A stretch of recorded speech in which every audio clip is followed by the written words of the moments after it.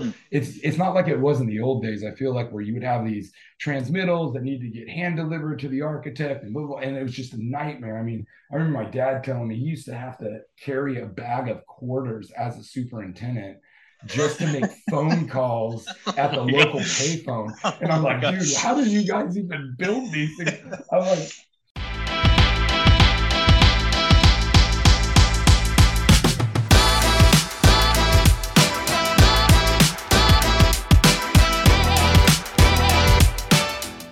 Welcome to the Real Construction Owners Podcast, where we interview real construction owners doing big things. Today, we have a very special guest, Joseph Simile, the owner of Simile Construction Services out of California.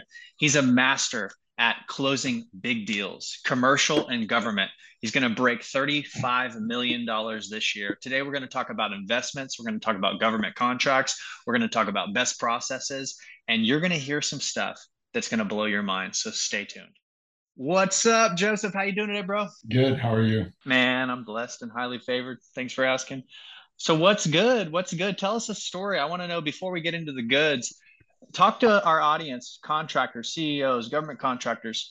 What were you doing before you got into construction? I was running a beer and wine supply company, and it didn't make any money, but it was a great hobby. Kind of got to a point where my dad ran a construction company since I was probably a junior in high school. I got out of college. I went to school for construction management, but didn't really wasn't really big on the construction side. So I was like, I'm going to open up a hobby shop. So I bought this little small beer and wine supply store with a couple of buddies, ran that for a few years.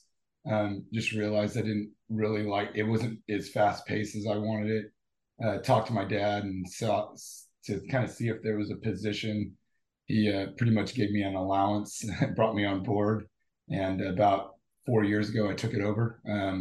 And it's been great, dude. It's been a wild ride ever since, for sure. Nice. So your first year in business, you took it over, zero experience in construction. Walk us through some lessons you learned, some of your successes. What happened your first year of business?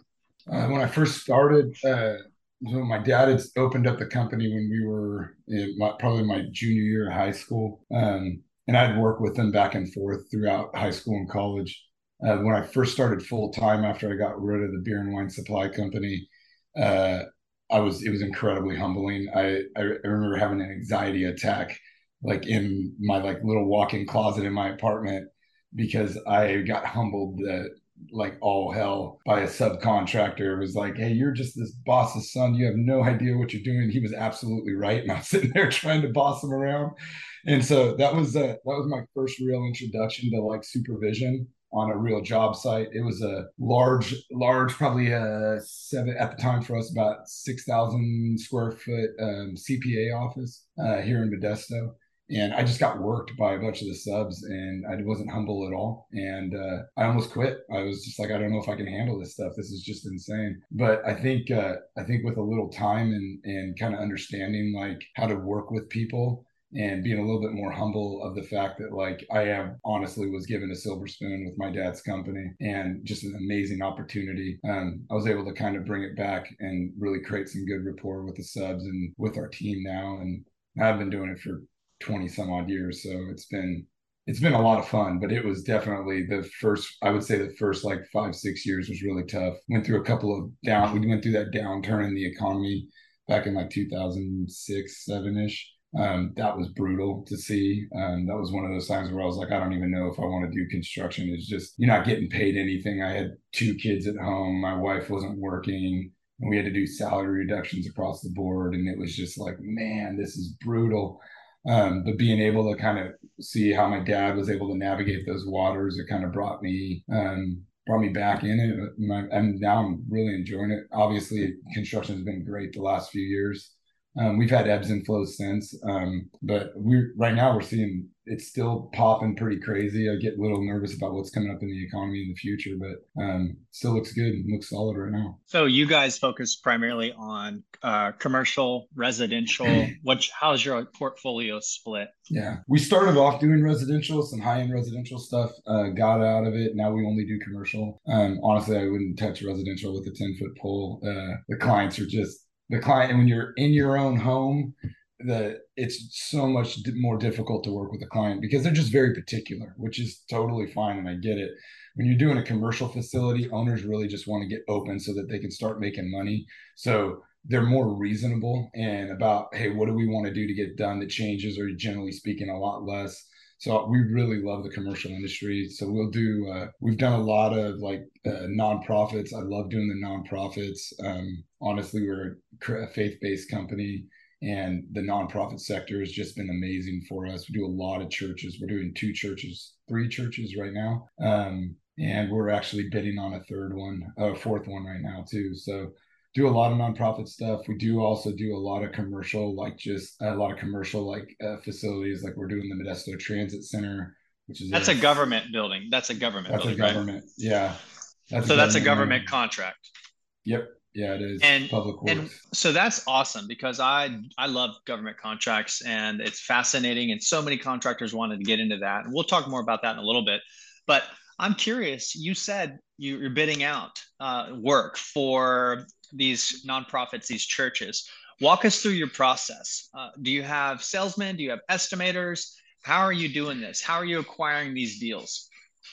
Well, most of it for us is a lot of word of mouth at this point. We've had established company for a long time, so we get a lot of word of mouth. We've been in business for over 20 years. Um, but generally it's a reputation thing. What we've tried to do is just create an honest and faith-based company throughout. And so a lot of the nonprofits kind of ring home with that because their goals are to help. What I've seen with the nonprofit arena is that they have with the nonprofit arena is they get kind of screwed by a lot of GCs, and so you can see it, and you hear these stories from people just like, man, were not taken care of. So what we've tried to do is we've tried to kind of step into that nonprofit arena. We are a for-profit company, so we're going to make profit, at the end of the day. But I think we can bring that level of trust to the clients where they know that they're not getting screwed. So we do from our sales side, we'll reach out and we get from architecture firms. We have a lot of architecture firms that specialize in nonprofit, so we'll focus on those.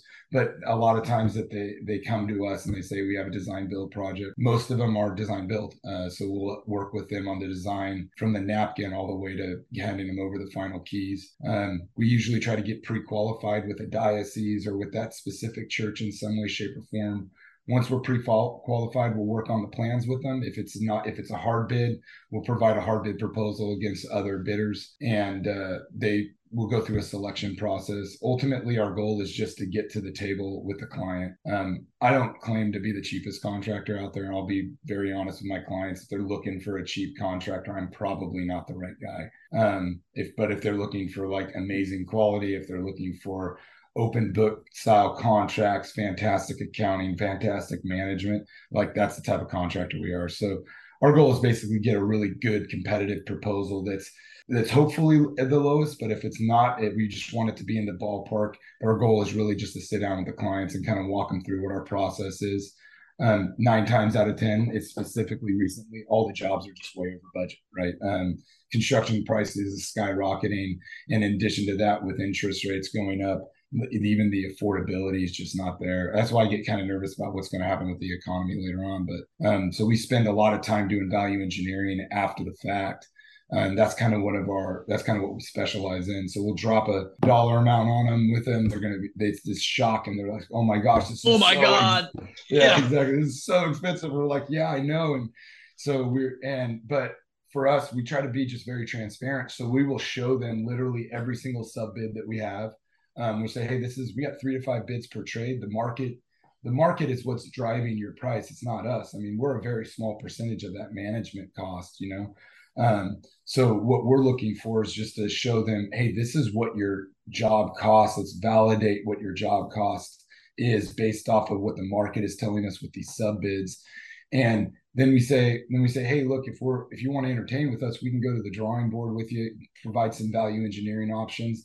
And that's generally speaking what's been happening on every single job that we've been doing on the private side, and not only nonprofit, but also other private jobs. And we just work through value engineering options, whether it's managing the site work differently based on Solar's report recommendations, changing out this type of units that they're doing, material finishes, removing scope in some cases.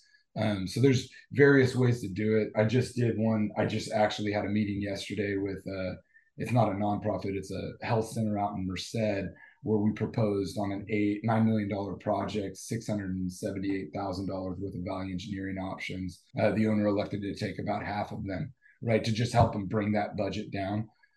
But they're moving forward with the contract. It even is over budget for them. They were able to come up with the money, but one of the biggest issues I'm seeing right now in the industry is just owners. If we're the lowest bidder on a job, the valuation, we could be the lowest bidder on a $5 million project, but the bank valuation is saying it's only worth 4 million. So now the owners are having to not only bridge the gap between our base low bid and what the highest valuation the loan will be on it. They also have to do the 70-30 gap on the loan as well. So they're coming up with like massive amounts of money to be able to do it. So we're really having to spend a lot of time on with our clients, just focusing on how to reduce budgets but still meet their needs, right? That's why we stay in the commercial arena, right? Because you can't do that in a private arena, right? Because on like I'm sorry, the commercial, you can't do that on like residential side, because the Yeah. residential side is like people just want what they want, right? Yeah. And Yeah. on the And commercial they got side and they have a tight budget exactly. where when you say commercial, you're saying commercial, private, and government. That's Mhm. what when you say the Yes. word commercial, you mean all three of those, correct?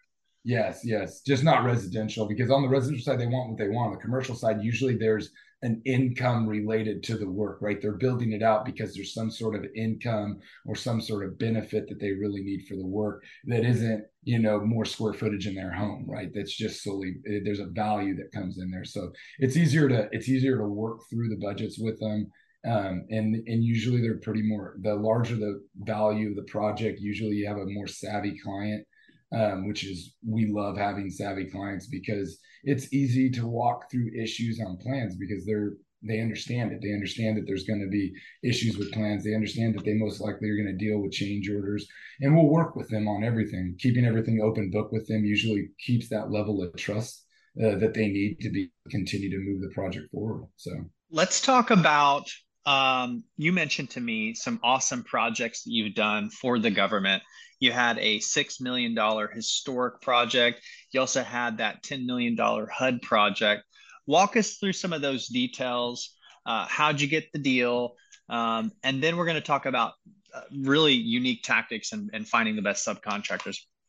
yeah, the government projects, the unique ones that we've done are the historical renovation projects. There's not a lot of contractors that just want to do those, don't that even want to do those, because you're dealing with like cataloging, like siting. And so like I had a job in Livermore. We did the Livermore transit station where we relocated an old historic building down to their new depot, their transit depot. And it was an old train station, historic building. We literally had to relocate lights and everything in the street as we shipped the building down. So like all the street lights were getting moved. We did it in the middle of the night. It was incredible, fun project. But a lot of you don't run into a lot of competition when you're doing these historical projects because they take a lot of overhead to manage. So we target some of the historical government projects because usually they're well funded, and then in addition to that, they're just difficult projects to manage. So your competition is a lot smaller. So that's one of the things we kind of do on the historical side. On the other governmental projects that we would do, like we just finished like the Stan County Recorder's Office in downtown Modesto. Um, it's not necessarily a feel good project for us. Like there's nothing fantastic, nothing cool about it, but it's definitely one of those utilitarian based projects that you can get in and out. It allows us to keep our pencils sharp, and make sure that we're competitive in the industry. So we find a lot of our bids on the exchanges, they're all publicly, when we're doing the government work, they're all public style projects. So you find them on some sort of public exchange. They're mandated to be, publicly put out there for all GCs to bid. And then we try to pick the ones that either fit well with the area that we're working within, or fit well with our expertise, where it would come for like historical renovations and where we can see where we have a competitive advantage of some sort. That's why I like government contracts because there's niches that not very many contractors know about or even want to bid. and you Yeah. can really provide an excellent service. Like Hawaii, we've done some in Alaska, we've done chillers. I love chiller projects because not very many contractors are going to go after those. Historic, like you said. Do you Mhm. have any set aside status for your company? What do you mean set aside? Like Hub Zone, or you 8A, you veteran owned, you woman owned? No, no, we don't. We don't have That's awesome. So any people sub people status. think people think, oh, I gotta have a set aside to win contracts. But talk to our audience contractors. You don't have a set aside, and in y'all's career, approximately how many millions of dollars have y'all won in government contracts? Oh gosh. Well, first of all, we don't do a lot of set aside. That I think the set aside stuff is a bunch of BS personally. Like I don't see I've never seen a job where it's like, oh, we're gonna win it because or lose it because we have a DBBE or something like that. Like I've never had a job that we've like lost or didn't win because of some sort of set aside. I've had one project where we tried to like grab all those benefits during bid time, but it's so hard to do on the government jobs because you have to pick the lowest responsible and responsive bidder. Period. Like because you're competing against everyone. So the I think as much as those like set asides are great for people, I don't as a GC I don't find a whole lot of benefit to it at all. Yeah, Um, absolutely. yeah, I mean, I think it's kind of more for sub base for smaller jobs. Great, like do it. Some and a lot of like government contracts used to give out discounts on bids if you had 50% of your job with DBBE or some sort of like women's labor force or whatever it is. But they don't even do that much anymore. Like you rarely see those like discounts that you'll get on bids. As far as how much government work we do, it waves. Right now we have probably we have about $15 million in contracted government work. So, and we Let's just finished. freaking go, dude. I Way to know, go, dude. Yeah. man. Yeah, and So it's great. So it's great because the money's there. That's what's great about the government work is you never have to worry about the client running out of money, right? It's always going to be there. The private side is a little bit different. okay, we're going to dive into the money in just a little bit. But before we dive into the money, now we're getting to the technical stuff. This is the stuff you contractors want to hear. So, as a government contractor, let's specifically talk about that. How are you finding the best subcontractors? Are you calling suppliers and getting subs? And if so, like what are some of your tactics? We use a program called Building Connected, and it's an online source for subcontractors. You can do it has a private exchange where you can post jobs privately within the exchange, which is great. And then all the subs that are connected with Building Connected can see it. It's a pretty large resource for subcontractors. There's a bunch of them out there that you can do. I don't know if Building Connected honestly is the best one, but it's definitely been great for us. Additionally, it's on the public side, as long as you can put your name on the exchanges saying that you're bidding the work, you're going to get a lot of bids on bid day. We to help getting a lot of bids and a lot of coverage is one part of it and one facet of it. But on those government jobs, you're getting all the same bids. All the GCs are getting the same bids from the same subcontractors. So your goal as a GC when you're doing government work is to create relationship and rapport with your sub base so that you can work with them on bid day to make sure that they're getting the right scope, that they have the right dollars in, that if there is a super low number in there, that you can work with maybe a sub that you're more confident with and say, why is this guy so low? Like what is going on? And find out maybe the guy doesn't have the right scope and make sure that he can disqualify himself out and pull his bid. Because a lot of the subs, what you run into on the public side that's scary, what scares a lot of GCs is you'll get like a subcontractor, electrical subcontractor, throw out a quote, but he'll be 30% lower than every other electrical bid you have out there, right? And it's like, well, there's only two ways that he's doing it. Either he's buying the job or he's missed the scope. There's only two real options there. So you got to work with that low bidder because he's out to the other GCs, and you need that same competitive advantage that the other GCs are, right? So working with that low bidder, if you know the guy, it's great because you can communicate with him and you be honest with him, right? You say, hey, you're incredibly low. Is your number good? We don't want to have problems on this job. I'm going to, like he says, I'm going to be forced to list you because I imagine other people will, or you need to pull your bid, right?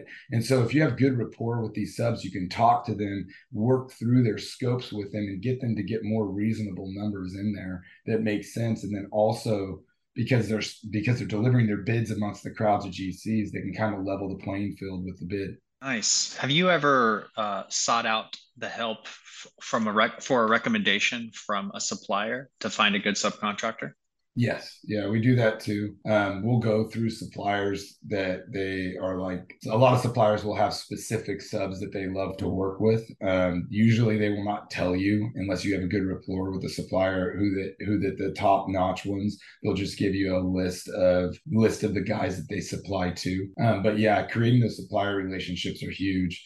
And if you can communicate directly with those suppliers about who their bidders are and who they're providing bids to, it can help you kind of source out some more bids on bid day for sure. Now, a little more advanced, I know that a lot of it's union and commercial. So, are you familiar with using agc.org or abc.org to find subcontractors? Yes, yeah, we don't do it. We don't use it on that side. On the public works side, I never have an issue getting subs. And you do We that don't do through Building, you do that through Building Connect? Building Connected or the public bid exchanges. Like they have a bunch of public bid exchanges locally that will find it, and all the subcontractors are on them. So if you post that you have a job bidding on a specific day, usually the city or the county or the government will post it in some way, shape, or form. And if you say that you're bidding GC, you will get sub bids from them on it. Nice. The only time you really need to use like ABC and stuff is when you have to self perform the work out on site. So I don't do a lot of self perform work. I'm a paperwork GC. I Same here. heavy management. Yeah, heavy management. I do carry a small self perform crew. And so we'll use our self perform crew for stuff, but generally speaking, most of the work will get out to other subcontractors or labor forces. Now, do you have any stories where you were negotiating with a subcontractor that you could share with our audience that like it was heavy negotiation? Yeah, well, I mean, we negotiate every day with them. I mean, we were just negotiating 2 days ago on a client came to me and says, hey, our project budget's 3% high. I'm like, all right, cool. So I called up every subcontractor and let them know if they want the job, they got to drop their number by 3%. Like, and they're hard negotiations to have, especially with prices rising, right? Most of those negotiations, I mean, again, revolve around rapport, right? And then also it's like a lot of the hard negotiations deal with when subcontractors have issues, right? So if they have issues on a job, I had an issue with a subcontractor recently on a job where the issue is large enough that it could bankrupt the subcontractor, right? So trying to figure out a way to keep this guy alive and going, but also not pull a ton of money out of my pocket is really hard on the negotiation side, because at the end of the day, you're only as good as your sub base, right? So if you bankrupt your subs, that gets around pretty bad. And so then you'll start losing subs, and you really want to make sure your subs are good. So I find as a GC, sometimes you got to come to the table with the subcontractors, even with their own errors, to just keep your sub base. It does give you a lot of roadway with those subs, though, right? So, like in particular, this one sub. What happened? What happened with that Yeah. specific scenario? So in this subcontractor, we had an architect that released a set of drawings on basically what he did is he took a 24 by 36 set of drawings. He shrunk it down to an 11 by 17 set just so he could read it better on his printout on his desk, scanned them, and then sent them out to the GCs to bid. But now they're not scalable at all, right? So the subcontractor, you can figure out the scaling if you use like your Bluebeam or anything like that, but you can't do it if you're printing out your plans, right? So when he's done that, he's taken away the ability to do hand scaled takeoffs. And a lot of the subs that we work with, they're just old school GCs, man. They don't want to do it online. So he took everything off, realized the square footages were way off, and he missed all the siding by like 5,000 square feet of siding. Just a massive hit. Oh And my God. so he comes in and we have pretty good relationships with all these guys. He comes in and says, look, we got a problem. We screwed up on this takeoff, and we got a $30,000 issue on this job. And I can't afford it. In addition to that, and I feel bad for this sub, in addition to that, he also got robbed on the job site. He lost about $50,000 worth of material over a weekend on that job site. And because it's not, California. dude, welcome to the area. Yeah, I Compton, know, baby. Oh my dude, God. it's bad. We're doing it. This is a credit union in a low income area. So we had already told the client they really need to get security out there. It's going to delay the job. And that's what happened, is that they came in, just completely ripped us off. Um, it's easy to get money back, like on builder's risk on those type of things when it's installed product, but if it's not installed, it's the subcontractor's risk. And so this sub is just like, look, man, I've lost over $60,000 right now. What do I do? Like, I just don't have the money for this.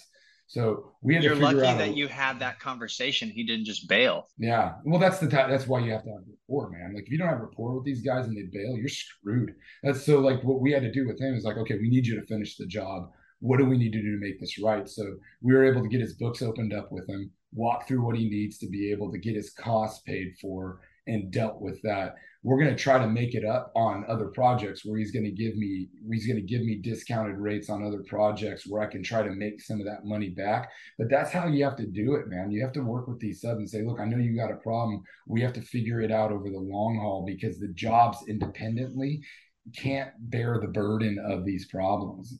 So that's the type of negotiations we deal with these guys.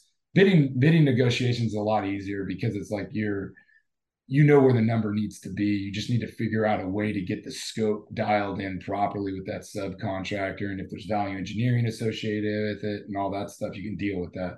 But when it comes to problems, that's where the hard negotiations are, because now you're saying, okay, how am I going to make up this cost?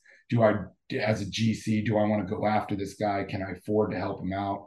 If I can't afford to help him out, what's going to happen to my sub base when this guy goes bankrupt because of these issues? Like, is it gonna go out and other subs are gonna be like, this GC just bankrupt the sub, I don't want to give him bids anymore? So you really have to play the balance, specifically in the public arena, but also in the private arena, on taking care of your subs, man, because they'll stop bidding you, and at the end of the day, man, if you're a paperwork GC like me, where you do heavy management, not a lot of self perform, you're only as good as your sub base. There's nobody. If you don't have a good sub base, you're screwed. So Yeah, it's so crucial. Contractors listening in, we're talking to you. You have to build a database of contractors, subcontractors. Like for myself, I have subcontractors in Hawaii, Alaska, Ohio, New York, all the places I've done government contracts in. So if one of those government contracts comes into my vision, I can call them and say, hey, let's get this done. I need a price. And you got to have those good relationships. So I'm curious, have you ever used a site visit sign-in sheet on a government deal to pick up the phone, or your estimators pick up the phone and find out who the GC is versus who the sub is, and then find the sub to give you prices? Have you ever used a sign-in sheet where it says 10 people who went to the site visit and worked out a deal using that tactic? absolutely. If you don't know who your competition is, what are you in the business for? So Right. yeah, yeah. No, we do a lot of research on competition, because um, if we find that we do a site visit and we find that there's a mom and pop GC bidding something, like I have overhead. Like I have significant overhead. If there's a mom and pop GC bidding a job, they're going to beat me every single time. Like, and it doesn't bother me at all. I just won't bid it at that point. So I really want to know as a GC who my competition is. So when we go to these site visits, we'll find out who our competition is, and then we'll pull out of that competition and be like, okay, who are the subs that came to this site walk that are not GCs? And then we get those subs. And now we know those subs are engaged in the project because they spent time going to the job site. So now all we got to do is get a hold of them, build some relationship, and make sure we get their bids in. Absolutely. Yeah. And then from there, have you even went as far to say, hey, you were there. Who else should I be talking to? Like what else needs to get done? And then they give you other subcontractors that they've done business with. Have you ever done anything Yeah. like that? Yeah, they won't give us their competition, but they will give us people that they like working with. Yes. I just had that on a commercial facility that we're doing. I call it the unicorn project. It is the largest job my company's ever pursued. We're in the middle of negotiating with the contract with the company right now. It's $75 million apartment complex.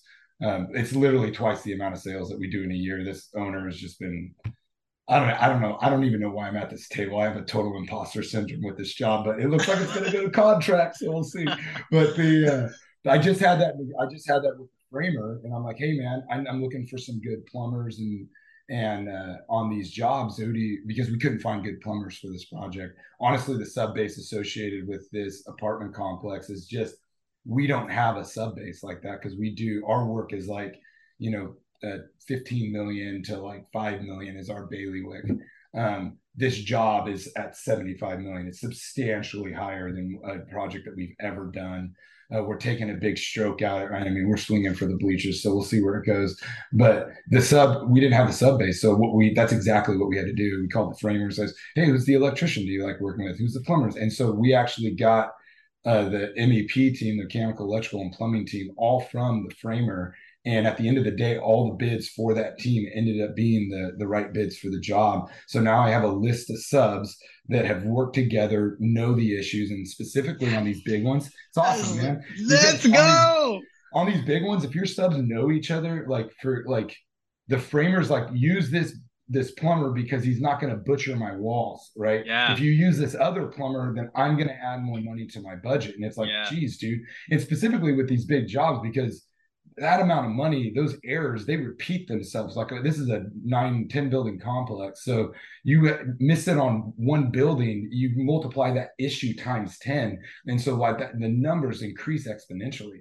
So that's a huge go to be able to like communicate with these subs about who do you like working with? Who are the people that you want to, that are going to bring you in more money, that are going to make you more efficient, right? And then how do I become that GC for you where you're giving me the better pricing, and how am I managing you in a better way? You know what I mean? You really got to ask a lot of feedback from your subcontract base and really service them. I mean, you really have to. If you don't, if a subcontractor can make money working for you, if they can not only make money but get paid on a timely manner, like, subs will go head over heels for you, because there are GCs out there that struggle with timely payments, that struggle with concise scheduling, so an efficient scheduling. Like, subs they end up charging more for those GCs than they do otherwise. We'll get discounts from subcontractors upwards of 8 to 9% just because we're the GC that we're doing the work with.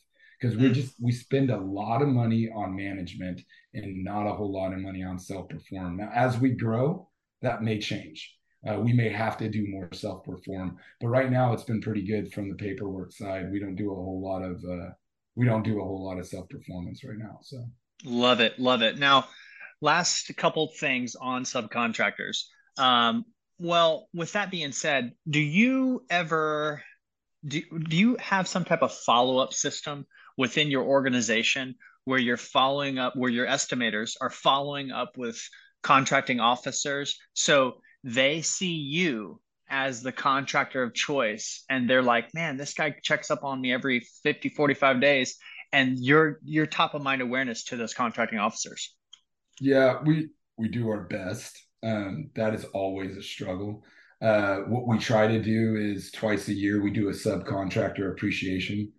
We just had one actually 2 weeks ago where we had in 75 different subcontractors from the area, did a big lunch for them, and just tried to create that rapport.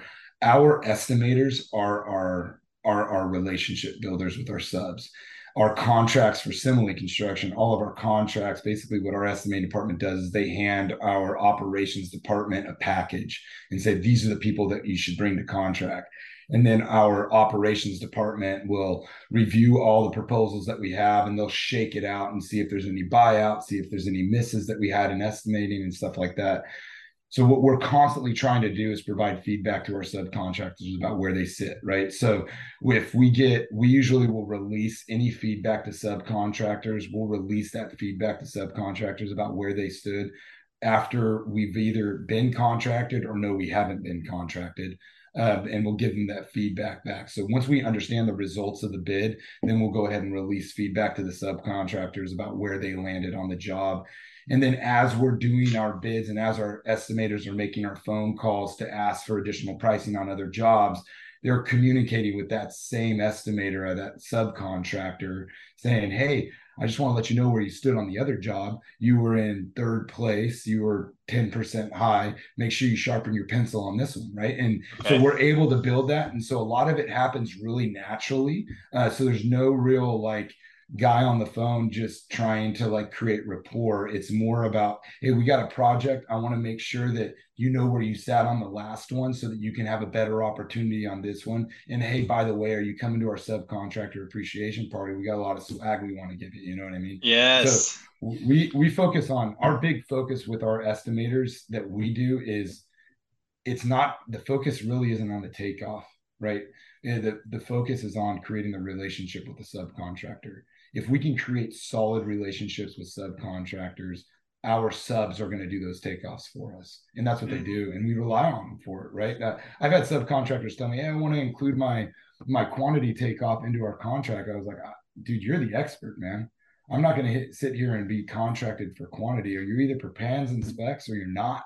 That's the Mhm. reality of it. So I'm not going to include quantities in any sort of subcontract with any subcontractor, but you got to have some good rapport with a subcontractor for him to be to say, okay, I'm going to take full responsibility for my own takeoffs. I'm going to move this For thing forward. so are you saying you do y'all in y'all scenarios like this, are they pitching to y'all in their estimate materials and labor or just labor? Who's so talk to us about Materials that. and labor. It depends on the scope. Most of the time, if most of If the you time need it's to be real materials and competitive, if you need to be real competitive, I'm sure y'all just do just the labor. yeah, the only thing you have to watch out for is when you're buying product, like if you can put it on a subcontractor to buy all the product, now you have the warranty with that subcontractor on any issues that happen later on down the road, like a year down the road, and says, hey, I got a light that went out.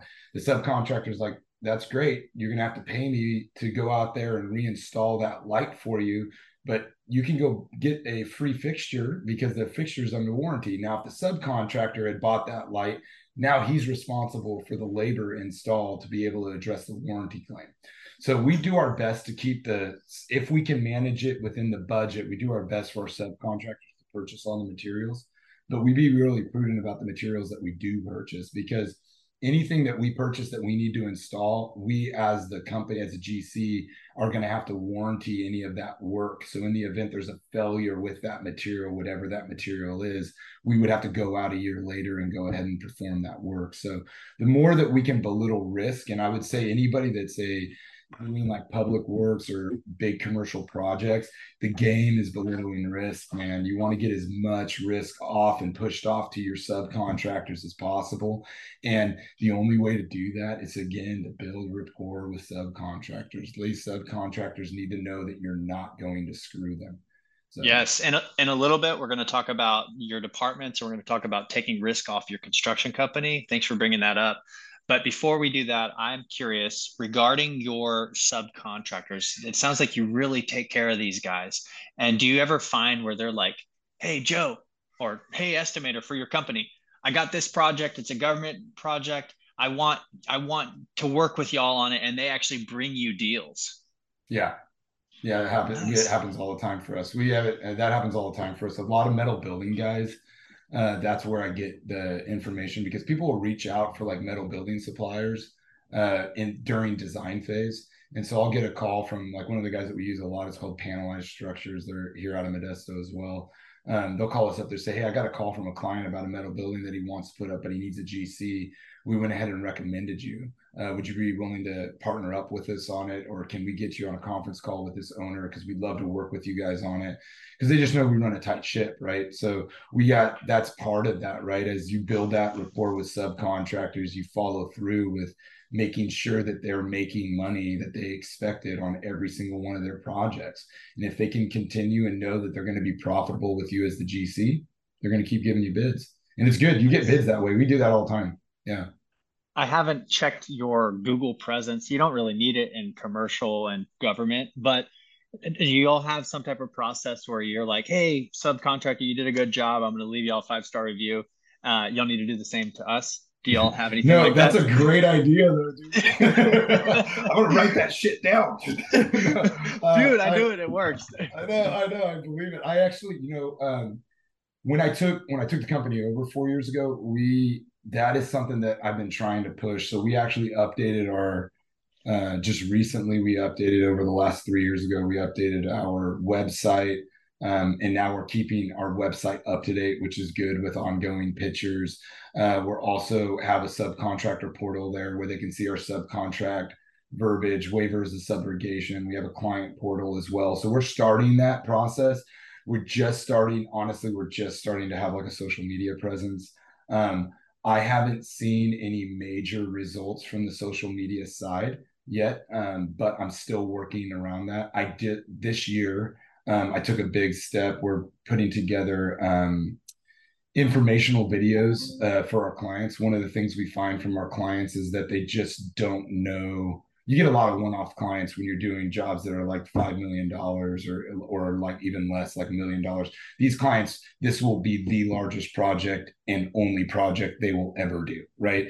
Like Mhm. this, if I do like a 15 to $20 million project, if I push those ranges, those clients are usually reoccurring builders, right? They're going to be building, they're very savvy. So when you get those one-off clients, these they get nervous, and so when you but they're great jobs to do too, because you're working with people that are owner operators that just they have a love for their business and they just want to have this fantastic building or this fantastic improvement, and they don't want to get gouged on it, right? So you what I'm trying to do is what I just did and started recently with a local marketing company was we're doing informational videos about right now. The first one we did is just on contract types, like, hey, what are the contract types out there? There's stipulated sum, they're guaranteed max price contracts, and what do they mean and how do they relate to your project? So we're actually going to be releasing a couple of videos over the next year. Our goal is to do a series of 10 videos over the next 3 years, but a couple of videos that are just informational videos that we can send to our clients to let them know where they're at, and what stage of the project. Hey, this is the rough carpentry, or this is the rough framing stage. This is what you're going to find, and this is when you're going to want to come out here and make sure the outlets are in the right locations and stuff like that. Because that's what we're finding is that a lot of clients just don't know what they're getting into. Construction isn't rocket science, but man, people literally don't know like what they're getting into and how to like all the stuff and all the facets behind it. So we are trying to create that informational presence right now, but I have not done anything on the review side, which is something that is on our list. It's just it hasn't been up there because we get most of our stuff is word of mouth. Dude, I'm going to connect you with Ralph Locklear. He has Southeastern General Contractors, and Mm. he is like yourself, advanced savvy GC, and he makes some epic content online that generates a lot of business for him. So I want to connect you two because so that way you can see what he's doing, get some ideas, and I'd crush love it it. even more. Absolutely. Yeah, Yeah, I'd for love it. sure. So now let's dive into federal construction secrets. Now, you talked about protecting yourself and Mhm. taking risk off you. So I want to talk about bonding. What are ways that you're increasing your bonding? And what are ways that you're protecting your company using bonding as a strategy to make the subs get the bond on the old job? Yeah. Um, Generally speaking, it's I we to increase our bonding, you have to have equity in the company, right? So they want to look at making sure that you're highly capitalized in the company, you have good backlog, but you don't have excessive backlog. So it's always this kind of balancing act of how much money are we going to leave in the company uh, at the end of this year to increase our bonding based off of the type of work that we're going to be going for. So we're always kind of managing that to say, do we want to expand our bonding capacity? Do we need bonding capacity? A lot of times when you're in the private arena, you don't need bonding capacity at all. So it's like because they all the jobs, no matter the size, at least for what we've been doing. I mean, I just did a $10 million project that didn't require any sort of bond. So a lot of it all kind of depends on the type of work that you're going after. On the government side, you just have to be real careful. Like we're having that conversation today, in fact, with my CFO about that $75 million unicorn that we're going after, right? If I did that $75 million unicorn, I'm going to have zero bonding capacity. Even though that job is not bonded, it's not a bonded project for me. It's $75 million job, not bonded, which is great. My bonding company looks at the backlog and says, this is more backlog than you're used to, and we're going to hold up the bonding for it. So you're constantly trying to address like what are the projects that you want to plug into your backlog and how is it going to affect your bonding. What we do at trying to belittle risk, if the project budget can afford it, we'll have subcontractors go ahead and bond specific portions of the work if they have the capability to do so. It's a That's good it. opportunity. Yeah, it's a good opportunity to do so. It doesn't, the problem with it, it doesn't necessarily take away your need to bond it, right? So you're still going to, if you're doing a public job, they're still going to force you to bond it as well.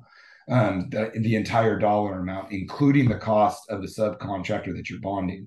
It does belittle some risk if you find a subcontractor that's way low and they're like, look, I'm not pulling my bid, and you're still really concerned about how low they are. You can say, hey, are you willing to bond this job? Right. And usually those bonds for them are, 2%, 3, 2.5%. yeah, Yeah, yeah, 3%. 2.5 to 3%, depending on where like sub it is and what trade it is and what rates they have, right? So we that's where we have to work with those subcontractors. So we usually, if we have a sub that's really low, it says, hey, I got everything, we'll include money in there to bond him so that we have a bonded subcontractor, so that if he does bail on it and the project's large enough, we can make sure that we're covered with him.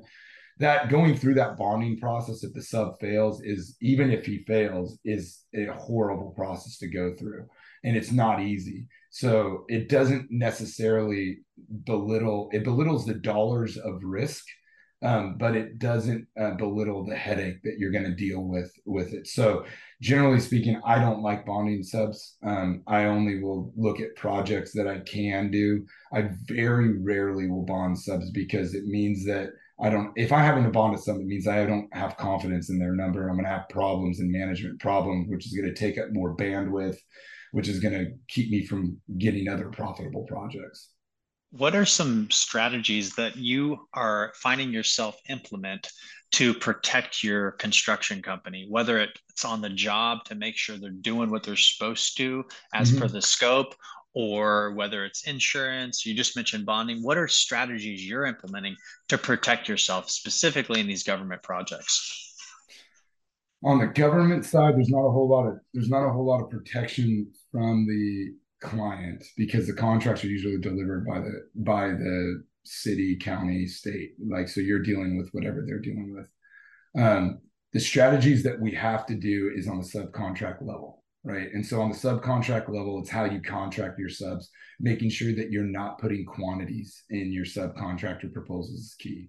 Like, you are not doing the takeoff, they are doing the takeoff. They provided the estimate, they're the expert. Let them deal with the quantity issues. Subcontractor says, I got 200 lights. That's fantastic. I'm just saying you have all the lights in the plans. I'm not saying that you have 200 lights. So that's one thing I would say, is to protect yourself, is to stay away from quantity takeoffs included in the estimates, and do not include their proposals into your base contracts. The other thing you want to do with your sub base is make sure you have timeframes associated with their submittals, making sure they get their submittals in. A lot right now, you're dealing with extended timeframes, purchasing materials and getting them in on lead times for that. So knowing that you're going to, from a sub, that you're going to have a full blown submittal within 5 days of signing the contract is good, because now it puts the onus on you get that submittal, you look at it, produce it out to the owner, and now the owner, it's on them, and they're the one holding up the process. So your goal is, you basically is, whose monkey is it, right? You want to push that monkey either onto the sub, and you grab that monkey, you put it up onto the owner, and that's the way you got to do it. So you're really managing on a subcontract level. The other thing you do is got to have really good insurance, man. So making sure that your subcontractors are insured properly. Signing waivers of subrogation is a big thing. That basically lets the subcontractor know that they're going to be responsible for their issues in the event that there is some sort of legal issue. We set up in our insurance agreements that they will indemnify us in the event that we get sued or have an issue with an owner regarding their work, right? So their insurance will pick up the legal litigation associated with any sort of lawsuit that comes associated with their work, which means I forego all the legal fees. So I had one. Wow. I've only had one lawsuit at Simile, thankfully. I know Dude, it's I an need you awful. to forward that to me. That's like, I'll please. send you. That, You can get our subcontract on our website, honestly. But basically, the way we set it up is that we want their insurance. We want anything that comes in. I had one job that I had a lawsuit on. It actually really sucked. The client was removed from the site. His wife had died in the middle of construction. He removed himself. He had his manager. He had a manager that was it was a car dealership. He had a manager trying to run it. The guy literally didn't know what he was doing. Signed all these change orders, and then at the end of the job, we're like, we don't want it. You know what I mean? We like the owner's like, my guy wasn't supposed to sign all that stuff, but we had already done the work. Ended up having to go through a legal battle trying to get this. One of the things that they do, clients will do when they're entering into a legal battle, is they're going to try to do a countersuit of some sort. They're going to try to sign some sort of defect claim to be able to offset the cost of what they owe you. That's the strategy that they use in litigation. So that's a really great strategy for a client, because what that does is that they put a lot of legal burden on the GC itself to not only fight for the money that the GC wants, but to defend themselves against some sort of arbitrary legal claim, right? So the arbitrary legal claim that they were coming in was, they're like, the stucco isn't good enough, right? They had issues with the stucco. The stucco was totally fine, right? But because they actually sued us, we had to defend ourselves against these issues that they were claiming that they were having with the exterior stucco. I didn't want to hire a legal team to be able to do that, because it was going to be a year and a half of back and forth with legal. So we had our subcontractor, because he indemnifies us through our subcontract agreement, carry the legal fees associated with the defense.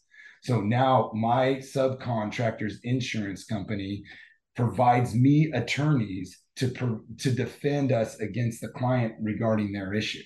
So it was fantastic. You ultimately get free legal service out of it. A lot of subcontractors don't want to do that. A lot of insurance companies don't want to do that, but they will, and they do, all the time. I know that they do, because that's exactly how I would say, on a negotiated standpoint, I would say that we would do probably 95% of our subcontracts are contracted that way. Subcontractors will lean hard the other way. And depending on the scope of work, we'll go ahead and waive that.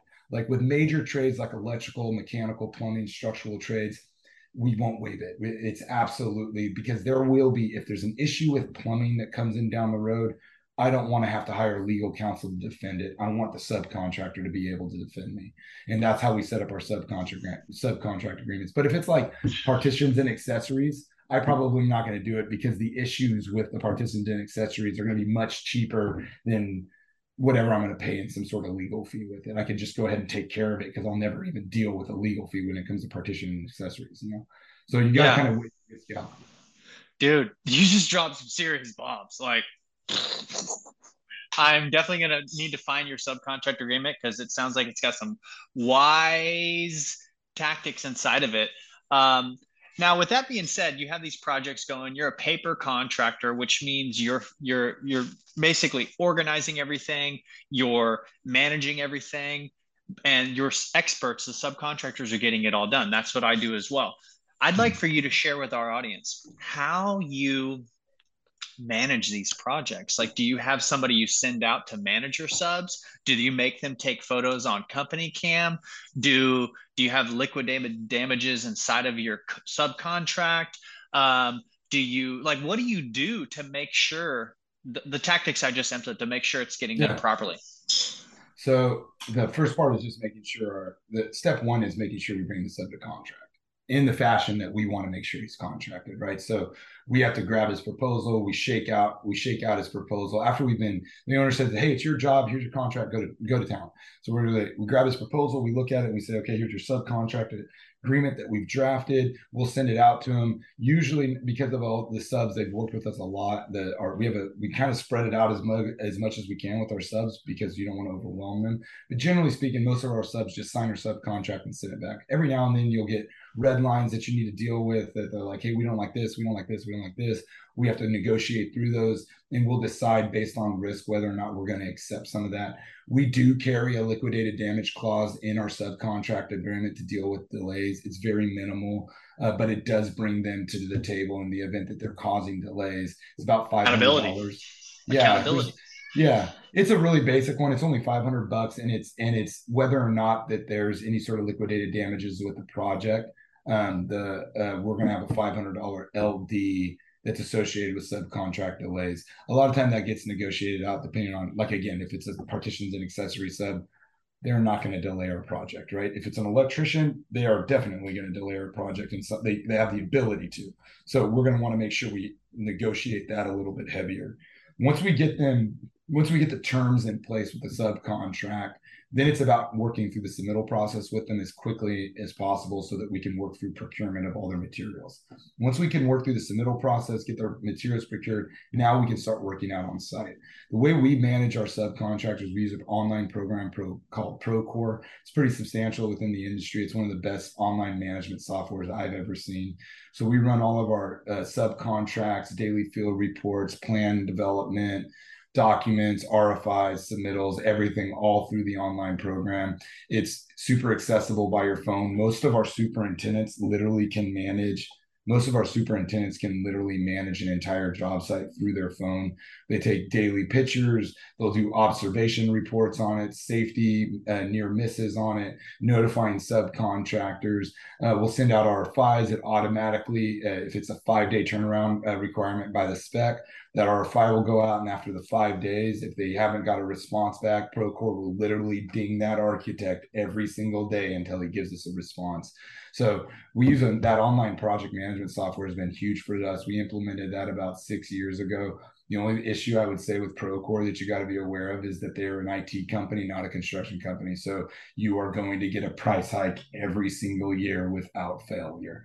So that's the thing. You just got to kind of figure out how to manage into your budgets and manage into your overhead as you're trying to either grow your company, or if you don't want to grow your company. I mean, I just read a book called Small Giants that has been fantastic, and it's not necessarily about growing your company. It's about choosing to stay at a specific area, specific sales, to increase the profitability and the standard of your life, right?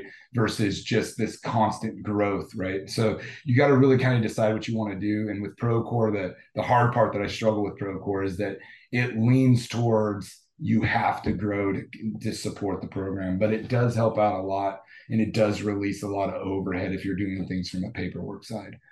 So we just try to keep track of our subcontractors on that basis, and we just make sure that we work through it. And our big thing is like follow the process, man. It's really simple. You got a question, email it to us as an RFI. We'll go ahead and get it answered. You respond if there's a price increase. If there is a price increase due to that RFI, we'll send the owner a change order. Don't do the work until the change order is signed. Once it's signed, we move this process through. So what we try to do with our subs is we try to force the process. We tell them every single time it's the same damn thing, dude. Don't do work without change orders. Don't do work without stuff in writing. Like, that's the reality. If you guys start doing it, once you start going outside of that realm, a lot of GCs will go outside of that realm and things get busy, and then it bites them in the ass later on down the road. So really making sure that you're staying within those processes consistently is what's gonna drive your sub base. It's like, hey, did you send me an RFI? Well, no. Well, I need an RFI. Let's do this process. I know it's formal. I appreciate that, but that's the kind of ship I run. I don't want it informal. Like, informal crap creates bad projects. Like, I want to make sure we're formalizing everything and walking through the process. And the way Procore does it online right now, it's so fast. I mean, you can issue an RFI from your phone. It's ridiculous. So it's not like it was in the old days. I feel like where you would have these transmittals that need to get hand delivered to the architect, and it was just a nightmare. I mean, I remember my dad telling me he used to have to carry a bag of quarters as a superintendent just to make phone calls at the local payphone. And I'm like, dude, how did you guys even build these things? I'm like, they built like the Eiffel Tower with this shit. Like, that's crazy. How did you do that? Like, without a cell phone, it's mind boggling to hear. So I think that with technology, really leaning into technology has been a huge help for our subs to make sure that they're performing properly. So, man, take a sip of water. You just dropped some more bombs. Like, I'm taking all this in, and I'm just curious, like the buyout process, because most of a handful of the government contracts that I've done have been zero money down deals, meaning like I don't have to put any money down. My subcontractor pays for everything. I deal with all the submittals and the paperwork, and every time I get a payment, I pay my subcontractor immediately. Mm-hmm. Do you do zero money down deals where in the past have you done them where it didn't cost you anything, your subs pay for everything, and you basically are just facilitator, and when you get your money you pay them immediately? Yeah, that's pretty standard actually of how we do work. Like, we California doesn't have the law that is paid when paid, right? We have to pay our subcontractors within what's ever dictated within our time frames in the subcontract agreement, no matter what. But there is that whole concept from subs that they understand. It's like we're not here to cash flow our client. Our goal is for our client to cash flow the project. So what we try to do with that is we try to build enough money into the front end of the project to deal with what we perceive to be any cash flow issues. So we'll try to build our schedule of values where our Yes. mobilization, yeah. Yes. So you have to build some money into those just to deal with cash flow. Most savvy clients they know that, right? They know that you're trying to build a little bit of money on the front end, so they're gonna watch that. So there's this like kind of give and take that you got to work with your clients to see what you can get on the front end to help your clients out. One of the things I could say about being a contractor though is cash is king. Like if you got cash in the bank, the ability to be able to maneuver issues with payments with subcontractors, delays in payments from clients, you have ways to around it. So if I have issues getting a payment with a subcon or a client, whether it's a public project or private project, what I end up doing is I still cash flow the subcontractors. That's my goal. Like I want to make sure I draw them out to the max of my subcontract agreement because I don't want to cash flow them. I'm not a bank, but generally speaking, if I have to pay them in advance of getting paid, what I do is I usually negotiate a rate with the subcontractor that says, "Look, I'm not a bank, but if you want me to play the bank, and because my client's not paying me, I can give you money prior to being paid at a 5 or 6% discount on that dollar, right?" So a lot of times, what we do is we will actually use the cash that we have in the bank to make more money with our subcontractors for early pay because we get a lot of early pay discounts. Like you get like from suppliers, you get like 2 10 net 30s, where it's like if you pay, you get a 2% discount in 10 days, or you have to pay the full amount in 30 days. With our subcontractors, a lot of our sub base understands that whether or not our contract dictates that we have to pay you within 45 days, they understand that cash flow is really the reality of the game. And they're not going to sit there and sue you if you're at 55 60 days on in the rears on a payment because your owner hasn't paid you. And a lot of that is because you built rapport with the sub. You're in it as a team, right? You're like, hey, how can we make this work? Like, and so what we end up doing is we try to use the heavy cash that we have as not only as a safety net with our subcontractors to make sure our subcontractors aren't drawn out by the long payment structures that you have on public cycles. Like public billing cycles usually are 60 to 75 days. Like you have to have some cash flow to be able to deal with it, right? Subcontractors usually want to get paid within 30 to 45 days, right? So what we end up doing, because it's a public arena project, the subcontractors already know the billing terms with the client. It's in the public bidding document, so they have to deal with that anyways. So anything earlier than that, we will usually let the subcontractor know is that if you want to get paid earlier, we need a discount. So we actually try to make an extra percentage point on early pay if we can get that with our subcontractors. And so we just make our money work for us a little bit. Which is good. You got to be careful with it because you can't do it on all projects, and depending the amount of money that you have in the bank, you got to be careful because you want to keep your own cash flow good. But if you have the capital to be able to do early pay with the subs, not only do they love you for it and give you great pricing for it, but you usually get discounts from the subcontractor to provide payments early too. So you're doing all these projects all over a section of California. You have an Mm-hmm. office location somewhere in California, and I'm sure Mm-hmm. you've come across this where it is a situation where you have to have a local office requirement in order just to bid the deal. This is doesn't happen often. You might not have the answer for it, but that would be epic if you did. How do you overcome the local office requirement when you don't have a local office? We had one local office requirement that we had to do in Southern California, so we just opened up an office. That was one of them. That was a bad idea. Looking back at it, it was like, why did we do that? We had the way we've done it, the way we would do it now after doing it wrong the first time, because we went Yeah. out. I mean, we had a job in Victorville, and we had probably 3 or 4 projects in the area, and there was another job that came up. It was like, hey, you have to have a local office requirement. My PM lived in the area. We could have just used his address, right? That's a simple solution. For some weird reason, I didn't think about that solution. And it's just my own experience. I'm still learning. It is what it is. So we went out and got an office, signed a lease on it, and it worked fine. It was good. It kept us going. But we ended up closing that office down about 2.5 years later because the work kind of dried up. And that's what I feel like happens with a lot of those local office requirements. Like if you are going after a job that has a local office requirement, if you're making a goal to have like a big section of work in that area, then do the local office requirement and then jam, like find other like 5 or 6 other projects to build in the area to make it worth having a local office. If you can't do that, Or just use your or PM's just use address. your PM's address. I mean, it depends on the style of work. Like we actually needed an office because you have when we were doing 4 projects there at the time. There was one job that required a local office, so we were like, we actually could use like a little warehouse in that area right now. But just over time, like we didn't decide that we wanted to build up an entire resource network down there, and so we ended up closing it down a couple of years later.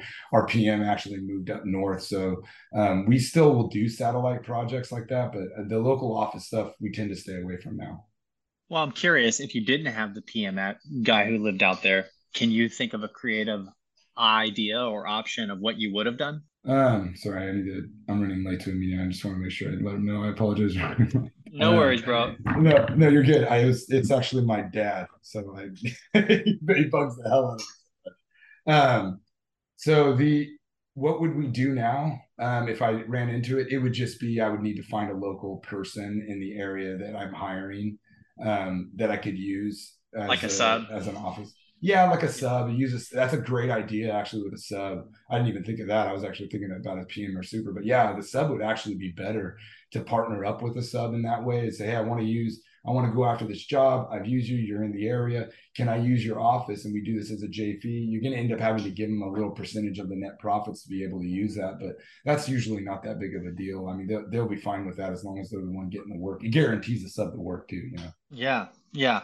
Now, so how have you ever had a scenario where it's a mandatory pre-con meeting, but you're like, how have you ever been? What did you do to get out of the mandatory pre-con meeting? If it's a faraway job or you didn't want to go to it, what strategy you used to do the pre-con meeting, but not necessarily having to drive and go sit with the customer?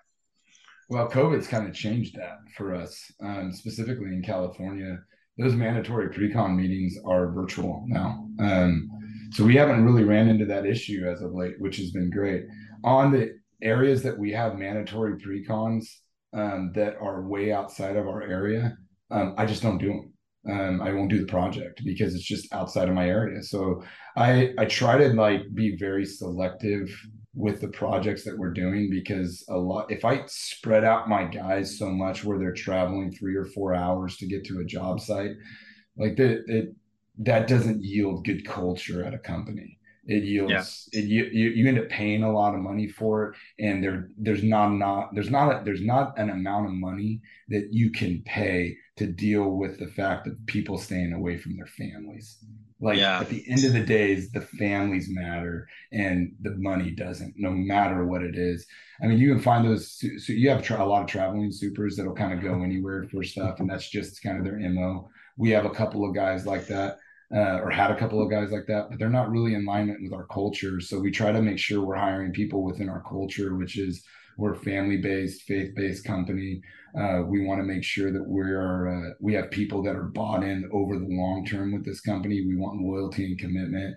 Usually, traveling superintendents they're just going from job to job. They don't care who the GC is, and that's not really the style of superintendent as a company that we want to have.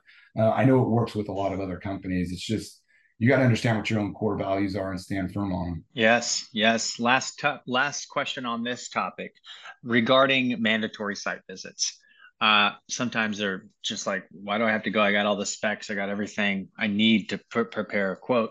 Do you have any creative strategy to uh, overcome or avoid having to go to a mandatory site visit? I don't, man. If it's mandatory, I mean, I've reached out to clients to see if I can talk them through about not doing a mandatory site visit, but clients want a mandatory site visit for a reason.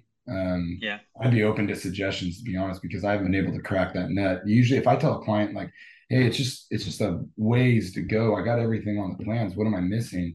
And I think the problem is that you don't not going to those mandatory visits. The client has this feeling, says you're not bought in. Like you haven't seen the site, so you're not looking at the plans with this enlightenment of seeing the site. And so I haven't been able to crack that nut personally. Like so if I can't make the mandatory site visit, we don't go. I mean, I had a job in California for a government wiring job, and I mm, just called a subcontractor, and I had him go do my mandatory site visit, and him sign in under my company name, and oh, that's take all the cool.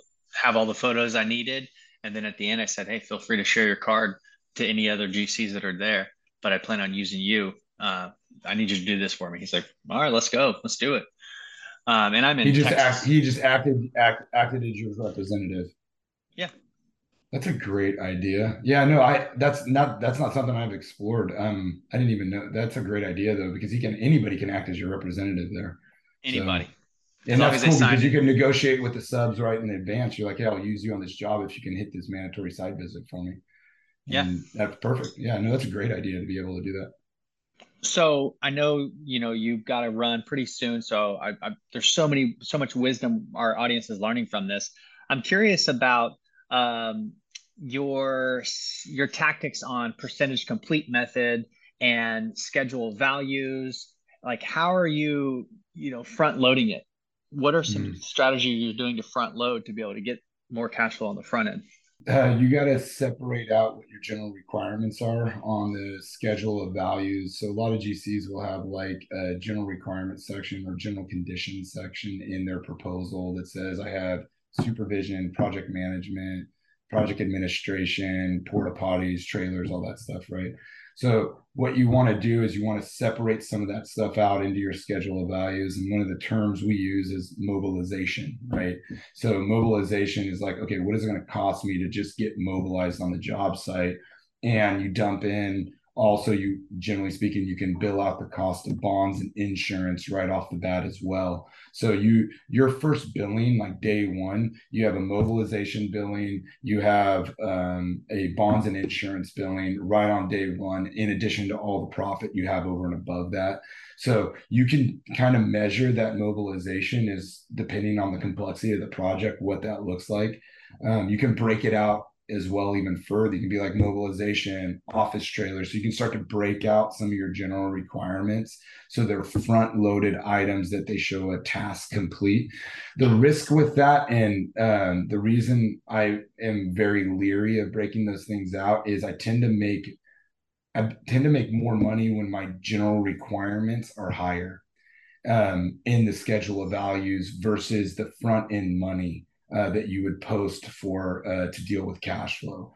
The reasoning behind that is you deal with construction delays constantly on these public jobs because the public agencies cannot meet the timeframes in their specs, right? So inevitably, you can get change orders for extended performance. The way they measure those change orders is they take the project duration and they divide it by your general requirements and they give you a daily rate associated with your general requirements.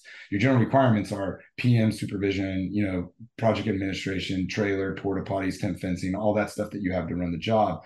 The higher the amount of your GCs, the higher the rate. So if I have like a job, for sake of easy math, if I have a 10-month project and my general requirements for that project are $1 million, right?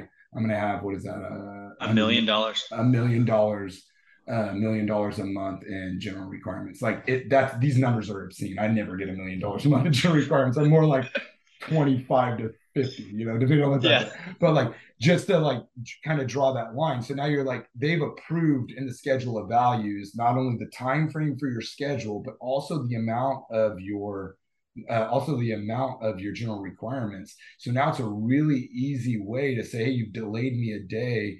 On a daily rate, my GCs are $800 a day or $900 a day or $1,000 a day, just based off of that simple calculation. And there's not a real way for them to find it because all the projects on the public arena are all stipulated sum. So they can't really say, well, justify that cost. It says, I'm justifying it by the fact that you've approved my schedule of values and I can show you a critical path delay on my schedule. Yes, This is that's what it. I've associated with. This is the cost. I have it prorated out over a daily rate.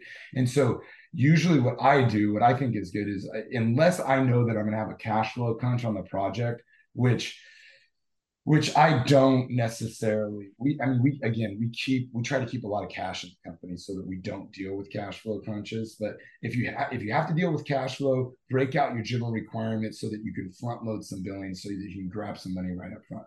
But I don't And recommend doing and why is, for contractors who still don't get it, why is it important to come to the table during the pre-con meeting and turn in your bonds and your general requirements on the first day? What does that do for your construction company in terms of getting your money faster?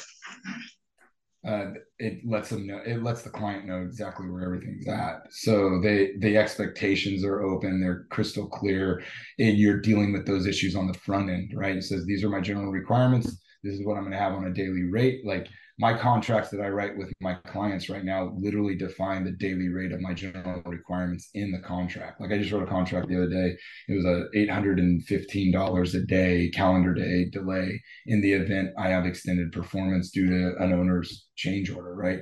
So we talk about those things right at the pre-con. We want the guys at the pre-con to know right away, this is a problem that you guys need to know about, because in the event you delay us, there's going to be extended performance costs, and Wow. no public entity does a really good job of addressing extended performance cost and how to address what that cost is. They know how to address the delay itself and how to manage and to prove that delay is true and valid. But the cost for that delay, a lot of public entities don't do a really good job managing it. So it's on the contractor to show how the cost is being incurred. And the way we do it is by loading up our general requirements section in our SOV in very heavy. So we'll dump profit into it. We'll dump some insurance into it. We'll dump some labor into that. So as far as our cost is concerned, so that we can build that thing up. So in the event you get a delay, which generally speaking is inevitable, right? There is inevitable delays that you're going to end up getting paid for. You're getting paid at a massive rate to be able to deal with it. Have you ever done that on a government job? I That's do it all. I just did it on a government job. That's that's wise. That's the first time I've ever heard that. And I'd love if like you could share, maybe we have another call or you can share that Mm-hmm. SOV and how you did that, because this is new to me.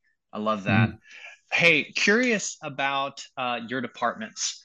We're going to wrap Mm-hmm. this up. We're going to talk about your company, because y'all are doing big things, Simile Construction Services. What are your departments? What different departments do you have? And how is it running? How are you running such a tight ship? So we have three departments. We have business development, deals with sales and estimating. We have operations that deals with the building side of it, and then we have a finance department.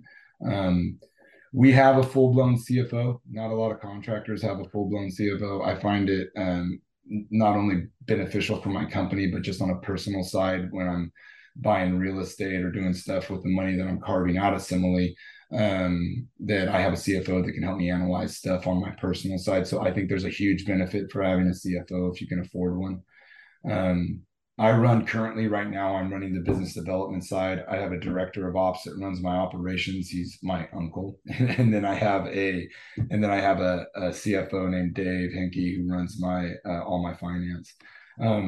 All the business development and sales I tend to focus on, and usually most contractors that are running their own businesses, the business development and the estimating is really the crux, because the operation side is really, it's just like it's feeding the beast, right? You already know how to do that. That's usually contractors are great mechanics, right? They know how to be able to build shit. What contractors are not good at is estimating and sales or financing, managing the books, right? So you really got to make sure that like those two categories are not like wings of your company, but integrated into your company, and really so that you have like communication about across all three platforms of your departments. Um, yeah. Now you and I are both GoBundance Bros, which is a Mhm. group of epic dudes who do cool stuff and have a high net worth. And audience, if you're not a part of GoBundance, just go to gobundance.com, tell them I sent you, Justin, and join it. It's epic. I'm curious, have Or you can you tell them that I sent them because then I can get the discount from the abundance. No, no, no. I was the one that said, hey, hey now, hey, you're on my I show, know, bro. right? I know, right? Hey, but you are the one dropping bombs. But seriously, tell him Justin sent you. Hey, life insurance. Have you explored becoming your own bank? Have you dove down that path and have your own self-directed life insurance policy? No, we just do it. We do a standard life insurance policy with our employees through our benefit package. I haven't looked at I'm going to becoming my own connect you. bank. I'm going to Yeah. connect you with a guy. I have no benefit to me, but Yeah. I mean, you literally are become your own bank and Hmm. your money makes good money, good return, 8%, and you can take it out. So I'm going to connect you with my guy. Yeah. I learned that in another high-end mastermind, that Yeah. strategy. Let me know, Um, man. That sounds awesome. as a thank you. Like that's the least I can do for you because it's benefited my life substantially, and I want to do Hmm. that for you as well. Curious about how are you familiar with? Do you have a trust? Are you protecting your assets through a trust? Yeah. Yeah. So I have I, I feel like construction is more like a harvesting company. Like you really got to harvest the profits out of it when it's there, and put profits into more passive style investments. I'm right now, I don't have a whole lot of passive investment because I'm really on the grind side of my business life. Like I'm really trying to just build business, build wealth through the construction company that we own. So I'm not doing a whole lot of passive stuff, but I do have a trust for my family, and we kind of run everything through the living trust for it. So any sort of side stuff that I do, like we have a couple of rentals that we run, that's through our living trust. The house that I'm in right now is through our living trust. So yeah, we do the whole thing through that. A lot of it's huge. My dad actually has his own living trust as well, and just the tax benefits to being able to have those assets to be able to transfer out to the next generation is just incredibly good. And not to mention the protection. It's Oh sheltered, yeah. Oh sheltered. yeah. Your assets are sheltered. And not Mhm. to mention, if there's ever a divorce down the road, the actual bloodline gets the asset, not the Mhm. divorcee. Yeah. So I want to wrap this up. I want to talk to you about an investment that you've made that has surprised you. An investment that I've made that surprised me. I did one investment when I was just starting out on the development side. I was 23 years old. I bought a house on the corner of a street here in Ceres that had a Walgreens on one corner, and it was just an old dilapidated house on the other corner. It was a relatively high traffic hitted street. I bought the house with my credit card. Um, which it was just super dilapidated. We bought it, I want to say it was like 180,000 for the house. Got Um, some I points. put, yeah, I got some points. It was good. I was living on rice and beans for 2 years, but it was good. But we were young, and my wife and I decided to take a risk. We had a couple of partners in it. Bought a house with our credit card. I brought a realtor out there. We were thinking about converting the house to just some multifamily stuff. Realtor came out there and was like, if you buy the property behind this too, I bet I could sell it to CVS. I'm like, that sounds fantastic. So we pulled out more credit card debt and bought the house behind us as well. And we ended up developing the land and sold to CVS no more than 3 months after we had finalized the purchase on the back house. That was super surprising for me. What I realized with that is I had no idea what I was doing, but thankfully I had a ton of people I knew a lot about the development side, about the paper development of property because I had been doing that with my dad and through college and stuff. So I'd understood that process. But as far as like really thinking how well that property was going to perform, man, I mean, we bought both houses for like 380,000 and we sold it to CVS for 1.6 million. And it closed out about a year and a half later. And so we just had to paper develop that whole property. We didn't do any sort of construction work on it at all. So Wow. that was a huge win. I got a lot of failures too. So that one was the one that kicked it for me because I was like, man, dude, you can make money doing this stuff. So I tried a bunch more after that. Did that beer and wine supply company after that. That didn't go very well. So Let's talk about an expensive lesson that was painful, and a lesson uh, you learned from it. yeah. We had hired an estimator. to run our estimating department at Simile a few years back. We wanted to give, our goal is to grow. We've tried growing 3 or 4 times and just have never been able to breach and stay above the $50 million marker. I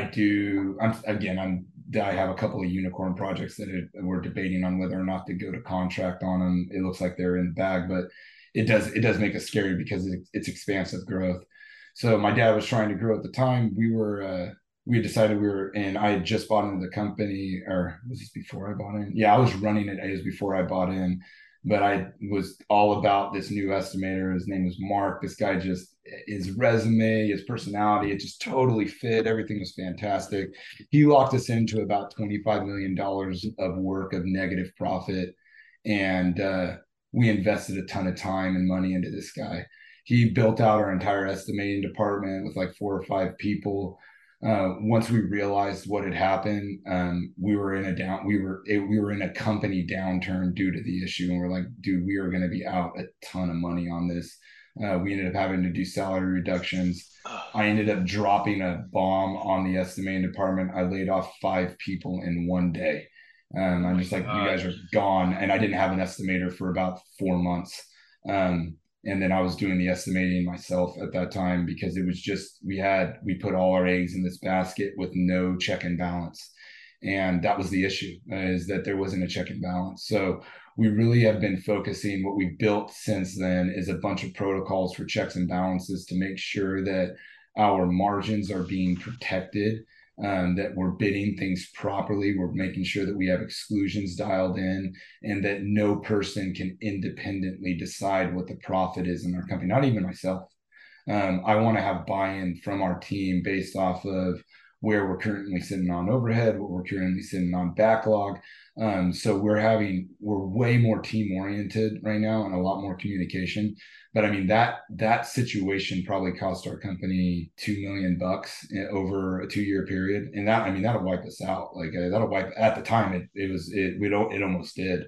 And that was just putting your trust in the wrong people and then not having a good check and balance at the time. I would Yeah, say that was probably the worst investment that I ever. Investments in labor are the most advantageous and most risky out yeah. there. So the lessons you learned are the checks and balance. You got to have proper margins. You have to have exclusions in your contracts. Any other lessons on that? Because that's an expensive lesson. That's the most expensive lesson I've had on my podcast. Yeah, no, it was very expensive. The other thing is just keep cash in the bank, man. If the economy takes a downturn, have enough money to keep your team, because your team is going to get poached. People that do have money and do have good jobs, they're going to be offering massive amounts of money to grab the team members. If you have to lay them off or reduce salaries, you're going to lose those guys. And what the problem is that the negative effect of that over the future, could be more substantial than the pain of paying those people now. So keep cash in the bank. Like right now, we are in a heavy cash position. We have about $4.3 million in the bank right now. We only honestly need probably about 750,000 to operate our company and keep good cash flow. So we want to have a bunch of cash in the bank. So if we run into issues, but like even now, like a lot of the projects that we're doing right now, they require us to front load the projects for the owners because the financing can't keep up with the construction cost. So we're financing projects ourselves right now and then And just then charging the owners.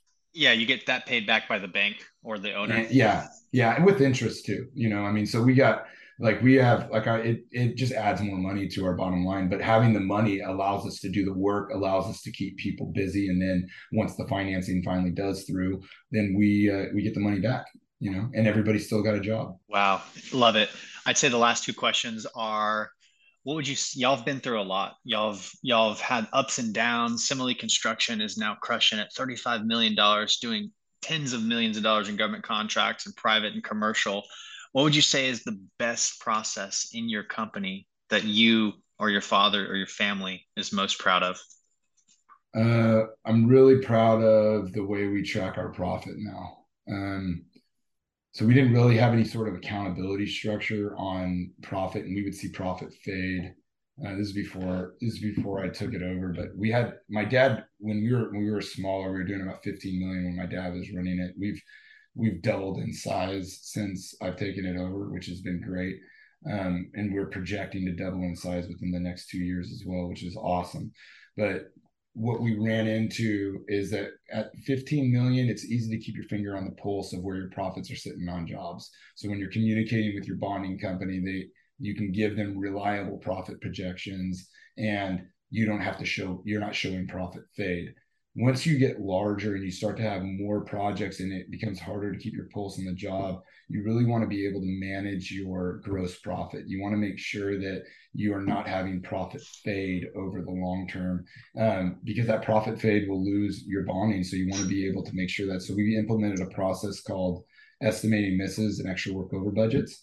And so anytime there's an estimating miss, that commitment, that cost, that potential cost goes back to the estimator for the estimator to try to figure out how it was missing the estimate, if it was missing the estimate, or if the money was budgeted elsewhere, or what the expectations were, right? So if we can figure out a way to belittle that estimating miss. So I got an estimating miss the other day for about $4,500 for some windows that weren't accounted for in one of our budgets. We look at it like, dang, $4,500 hit, right? That's right to our bottom line. So how do we address that? So we look at that $4,500 hit. We gave it to our estimator. We reviewed the plans. We realized that miss is a quantity error actually on the plans, and it's not an estimating miss. It's a miss by the owner. And so we were able to push that back into our operations through this process that we have, push that back into our operations, give them an avenue to go after it with the client. And we were able to actually make money on what could have been an estimating miss. And before that time frame, our process is that it would just flow right through. There was no back check. Our PM would just swipe it off as an estimating miss, and the profit would be gone. So we have that we've addressed now. We also have what's called extra work over budget, and those are operational problems. So like you go out there and you frame a door wrong, right? We have to go out there and reframe the door, and it's an operational problem. Or you schedule a subcontractor to come out and you're not ready for them, and now they hit you with a remob to come back out for it. That's an operational miss into your budget. It's not something that you were expecting. So what we do is we track that on a percentage basis and on a dollar basis every single week. So we see like where we're sitting on that to make sure that we're finding anything that's reoccurring. So like we had found just over the last 6 months that we were getting reoccurring estimating misses for export, that we weren't calculating our export properly. So we found that issue out. We discussed it as a team, and we figured out a way now in the next estimates to make sure that we're not having export related estimating misses anymore. Right, where so you find those systemic problems through these misses that you get through your project, and then you try to figure out ways to avoid those systemic problems. We had on the operational side, we were getting misses on. We have a very small self-perform crew, but the work that they do, is important to us. It's mostly customer related. But I just had our guys go out and pour some concrete, and they just did a shoddy job, ended up having to rip it out and replace it. That's an extra work over budget. And so we had to do that. It happened twice on 2 different projects in a matter of 2 months. And I'm like, this is systemic. We need to do a training for our guys if we're going to have them do concrete. So we did a training for our guys. We actually did it right out in my front patio and had them pour concrete for me at my own house, where I brought my guys out. We did a full-blown training for them to say, this is how you pour concrete, so that in the future we don't have another extra work over budget. And they've been formally trained in those categories. So those two processes of managing costs, managing issues before you have cost to it is the goal. But if even managing, knowing what those issues are, understanding if they're systemic, and then addressing that systemic problem is key. And that's the awareness factor that we have with the estimating miss process and the EWAB process. Gosh, dude, this is fire, dude. Joseph Simile with Simile Construction Services, they have mastered the four-part federal construction secrets. They know how to find the deals, they know how to bid the deals, they know how to get the jobs done, and they know how to bill their client, the government, properly. Y'all are crushing it, man. And the last thing I want to say is you have a process. If you could just in a couple sentences, you're estimating the deals, then you have an operations check it, And then how does the process work? Mhm. One last time. No, Your that's fine. So we estimator. get, yeah, so our estimators come in, they bid a job. If we get the job awarded, the owner says it's our job. I, as the owner, want to control all the contracts. That's just a thing for me. I want to make sure the contracts are delivered properly, and it keeps me a pulse of what jobs we're doing, right? So I will write up and work through the owner and the client with the contracts as good rapport building. Once those contracts are done, we try to get all of our we transfer that project. We have a meeting called a transfer of information meeting. And what estimating does is this brain dump of this is how we bid the job. This is how we planned on building it. Here's our project schedule that we put together. Here's our sub team. Here's our job roadblocks. Here's the insurance requirements. There's everything you need to know about the project ops. And operations will take that, they'll grab it, and then they start to shake out those bids. So they'll look at our subcontractor bids that we provided. They'll confirm the scopes, reconfirm the scopes with them, draw them into contract. So over 2 weeks, we try to get all of our subcontracts out. About 80% of the big guys, really, you really want to get the front end guys and the big guys done in the first 2 weeks. You'll get some stragglers like partitions and accessories, painting, and I don't know, cleaning, final cleaning. Those will kind of tailor in whenever they do, but they're small enough portions of the job that you're not really concerned about it, right? So once you get that 80% done, you really focus on your submittal process. You get all your submittal done. You work through your procurements. You find out if you have any procurement issues. In the meantime, you're having weekly meetings, not only with your subcontractors, but also with your clients to walk through where you're sitting on the process and how the process is going through construction. You're dealing with all of your owner related delays, city related delays, any sort of issues that you may have on a job. You're addressing it weekly, not only with your ownership, but with your sub team. We get to the end of the job and we punch it out internally. We'll do an internal. I just did a job walk for a church that we're finishing up. We do an internal punch list prior to the owner coming out. So we want our punch list. Our goal is to have our punch list less than a page, right? We want to be able to fit our punch list less than a page with our clients. And 9 times out of 10, our punch lists end up being half owner requested change orders, half issues that we need to address out in the field. And then we hand them over the keys and we throw we throw a party for them at the end with a big old tree or basket or something to show our love for them, depending on the project. If it's a good feel good project, like we just did Jessica's house in Turlock, and man, what a beautiful project. They deal with grief counseling in a massive 16,000 square foot house. Like it's just Wow. beautiful A house that they retreat kind of place. Oh, it's amazing. The whole courtyard is amazing. I mean, it was just absolutely beautiful. And it was such a great feel good project. Simile ended up even donating money to them at the end of the job, just saying, hey, we're just going to give you a credit. Not only did the job go good for us, but we want to give you guys a credit because we think what you guys are just doing is amazing. That's part of the reason we live all the nonprofit stuff is just, it's nice to have subs and it's nice for our subs and it's nice for our employees to see that you have a feel good project every now and then instead of just a office complex that really doesn't, yeah, it's great. It's an Yep. office complex. It's fantastic. It pays the bills. But when you do something like that, like these nonprofits for churches where you can really see, and these nonprofits for like Jessica's House and Ag Safe and all these other ones that we've done, you can just see the love that these people have for it. I mean, these people literally scratched and scraped for every dollar that they have in these budgets. So being able to like do those has just been huge. So we'll do something huge at the end, and we try to do really great groundbreaking ceremonies with them and openings. And yeah, that's a process, man. It's a ton of Dude, fun. talk about recording that right there for your marketing. That right there you could use for your marketing. It's That's on the brilliant. list. Yeah. Yeah. And on top of that, that's a great way to increase your culture within your company. The last thing we got for a contractor who's on the fence, who's maybe doing less than 10 million and they're looking at, hey, I want to learn how to do federal contracts. What would you say to that person? I would say go for it. The thing that you're going to need to watch out for really is making sure that the prevailing wage requirements are being addressed properly. There's a lot of paperwork that's associated with it. So talk to your accountant, that's somebody that specializes in that. You want to make sure that you're dealing with all of those items because they will bite you in the ass, and that's really where you get hit. Everything else is actually a lot easier. The public arena is like way easier than the private because people aren't as it's not as personal. right? The public arena, it's public money. So it's not as personal when you say, hey, you got an issue with your plans. You tell that to a client that is building their a one-off like car dealership or something like that.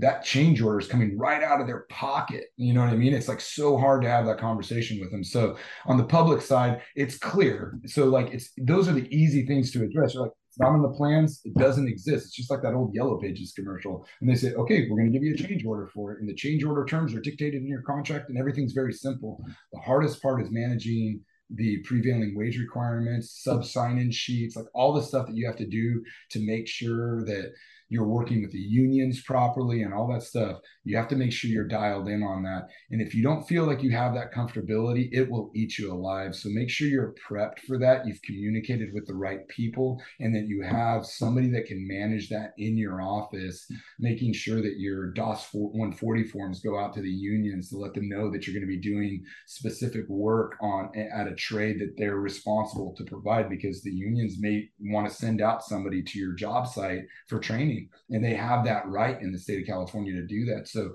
really having somebody that knows the prevailing wage sector is huge. I would suggest ABC is a really good resource for that. If you haven't had that, that's a really good resource. The other good resource I would say would be your accountant. They usually have bookkeepers and people on other GCs that have had that. Look for a construction related accountant. They were going to have a lot more resources on how to address those items. And you'll end up paying more money on these front ends. But once you get used to that process of dealing with how to deal with the prevailing wage requirements and the payrolls associated with it and all the requirements with it.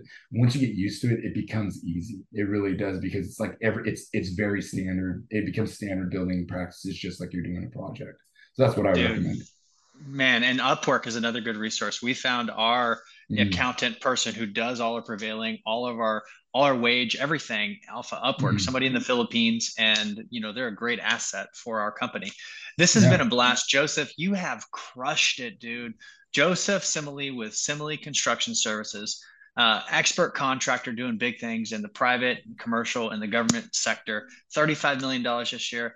Best of luck to you closing on that $75 million project, bro. Thank you for being on I'm the gonna Real need it. Construction. Thanks for being on the Real Construction Owners podcast today. You got it, man. Thanks so much, Justin. You have a good day, bud.